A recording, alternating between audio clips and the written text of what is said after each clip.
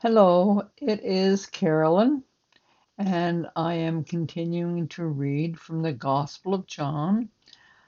Um, the last time I read, I believe, from the uh, First Nations version of the New Testament, but today I'm going to read from the New King James Version, and I will be reading chapter 10.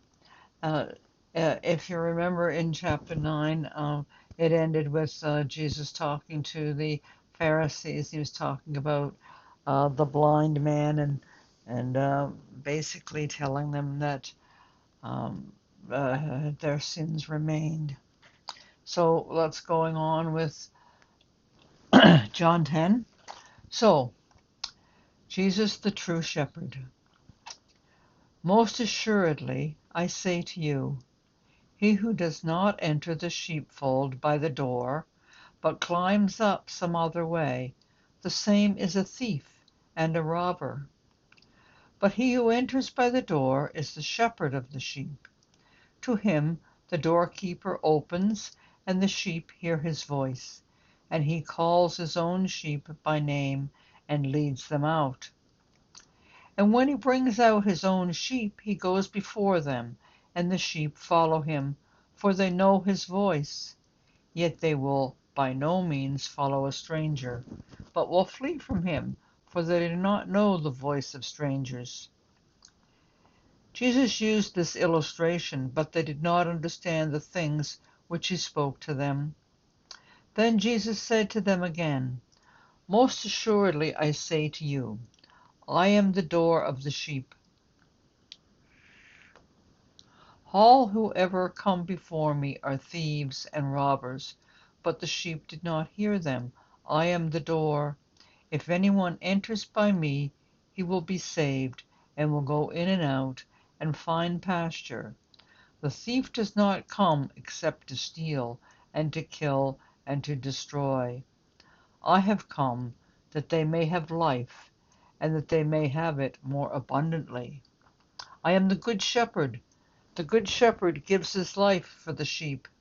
But a hireling, he who is not the shepherd, one who does not own the sheep, sees the wolf coming, and leaves the sheep and flees, and the wolf catches the sheep and scatters them.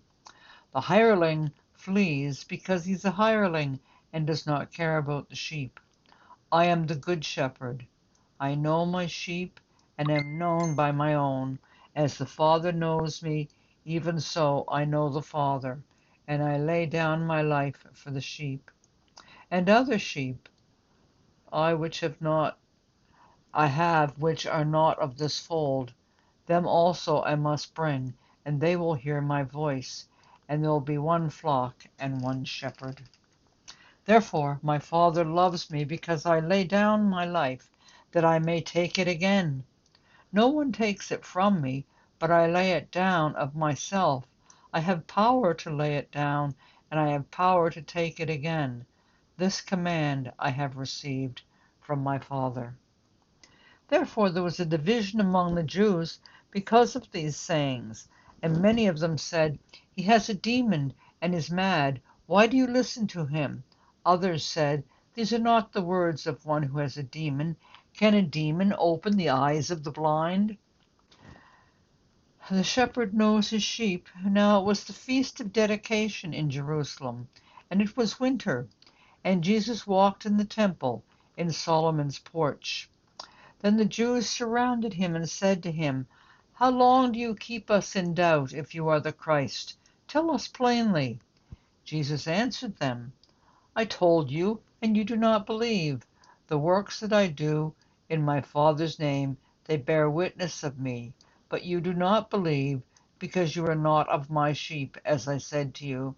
My sheep hear my voice, and I know them, and they follow me, and I give them eternal life, and they shall never perish, neither shall anyone snatch them out of my hand. My Father, who has given them to me, is greater than all, and no one is able to snatch them out of my Father's hand. I and my Father are one. Renewed efforts to stone Jesus. Then the Jews took up stones again to stone him. Jesus answered them, "Many good works I have shown you from my Father. For which of these works do you stone me?" The Jews answered him, saying, "For a good work we do not stone you, but for blasphemy, and because you, being a man, make yourself God." Jesus answered them, "Is it not written in your law, I said, you are gods?" If he called them gods, to whom the word of God came, and the scripture cannot be broken, do you say of him whom the Father sanctified and sent into the world, "You are blaspheming, because I said, I am the Son of God"?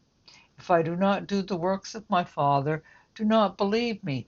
But if I do, though you do not believe me, believe the works, that you may know and believe that the Father is in me, and I am him. I in him. Therefore they sought again to seize him, but he escaped out of their hand. The believers beyond Jordan.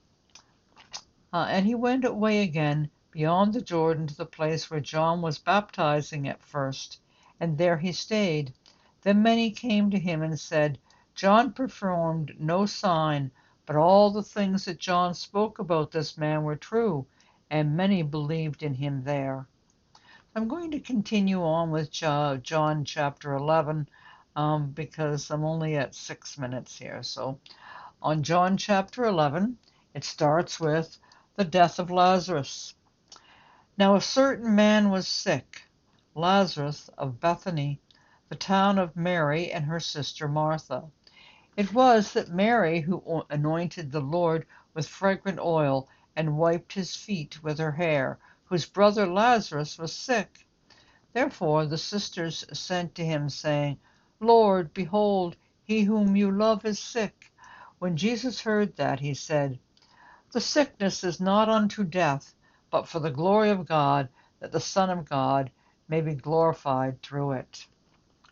Now Jesus loved Martha and her sister and Lazarus. So when he heard that he was sick, he stayed 2 more days in the place where he was. Then after this he said to the disciples, "Let us go to Judea again." The disciples said to him, "Rabbi, lately the Jews sought to stone you, and you are going there again?" Jesus answered, "Are there not 12 hours in the day? If anyone walks in the day, he does not stumble, because he sees the light of this world. But if one walks in the night, he stumbles, because the light is not in him." These things he said, and after that he said to them, "Our friend Lazarus sleeps, but I go that I may wake him up." Then his disciples said, "Lord, if he sleeps, he will get well." However, Jesus spoke of his death, but they thought that he was speaking about taking a rest in sleep. Then Jesus said to them plainly, "Lazarus is dead, and I am glad for your sakes that I was not there, that you may believe. Nevertheless, let us go to him." Then Thomas, who is called the twin, said to his fellow disciples, "Let us also go, that we may die with him." I am the resurrection and the light. So when Jesus came, he found that he had already been in the tomb for 4 days. Now Bethany was near Jerusalem, about 2 miles away, and many of the Jews had joined the woman around Martha and Mary to comfort them concerning their brother. Now Martha, as soon as she heard that Jesus was coming, went and met him, but Mary was sitting in the house. Now Martha said to Jesus, "Lord, if you had been here, my brother would not have died. But even now I know that whatever you ask of God, God will give you." Jesus said to her, "Your brother will rise again." Martha said to him, "I know that he will rise again in the resurrection at the last day." Jesus said to her, "I am the resurrection and the life. He who believes in me, though he may die, he shall live. And whoever lives and believes in me shall never die. Do you believe this?" She said to him, "Yes, Lord, I believe that you are the Christ, the Son of God, who has come into the world." Jesus and death, the last enemy. But when she had said these things, She went her way and secretly called Mary her sister, saying, "The teacher has come and is calling for you." As soon as she heard that, she arose quickly and came to him. Now Jesus had not yet come into the town, but was in the place where Martha met him. Then the Jews who were with her in the house and comforted her, when they saw that Mary rose up quickly and went out, followed her, saying, "She is going to the tomb to weep there." Then when Mary came where Jesus was and saw him, she fell down at his feet, saying to him, "Lord, if you had been here, my brother would not have died." Therefore, when Jesus saw her weeping, and the Jews who came with her weeping, he groaned in the spirit and was touched. And he said, "Where have you laid him?" They said to him, "Lord, come and see." Jesus wept. Then the Jews said, "See how he loved him." And some of them said, "Could not this man who opened the eyes of the blind also have kept this man from dying?" Then Jesus again, groaning to himself, came to the tomb. It was a cave, and a stone lay against it. Jesus said, "Take away the stone." Martha, the sister of him who was dead, said to him, "Lord, by this time there is a stench, for he has been dead 4 days." Jesus said to her, "Did I not say to you that if you would believe, you would see the glory of God?" Then they took away the stone from the place where the dead man was lying, and Jesus lifted up his eyes and said, "Father, I thank you that you have heard me, and I know that you always hear me. But because of the people who were standing by, I said this, that they may believe that you sent me." Now when he had said these things, he cried with a loud voice, "Lazarus, come forth." And he who had died came out, bound hand and foot with grave clothes, and his face was wrapped with a cloth. And Jesus said to them, "Loose him and let him go."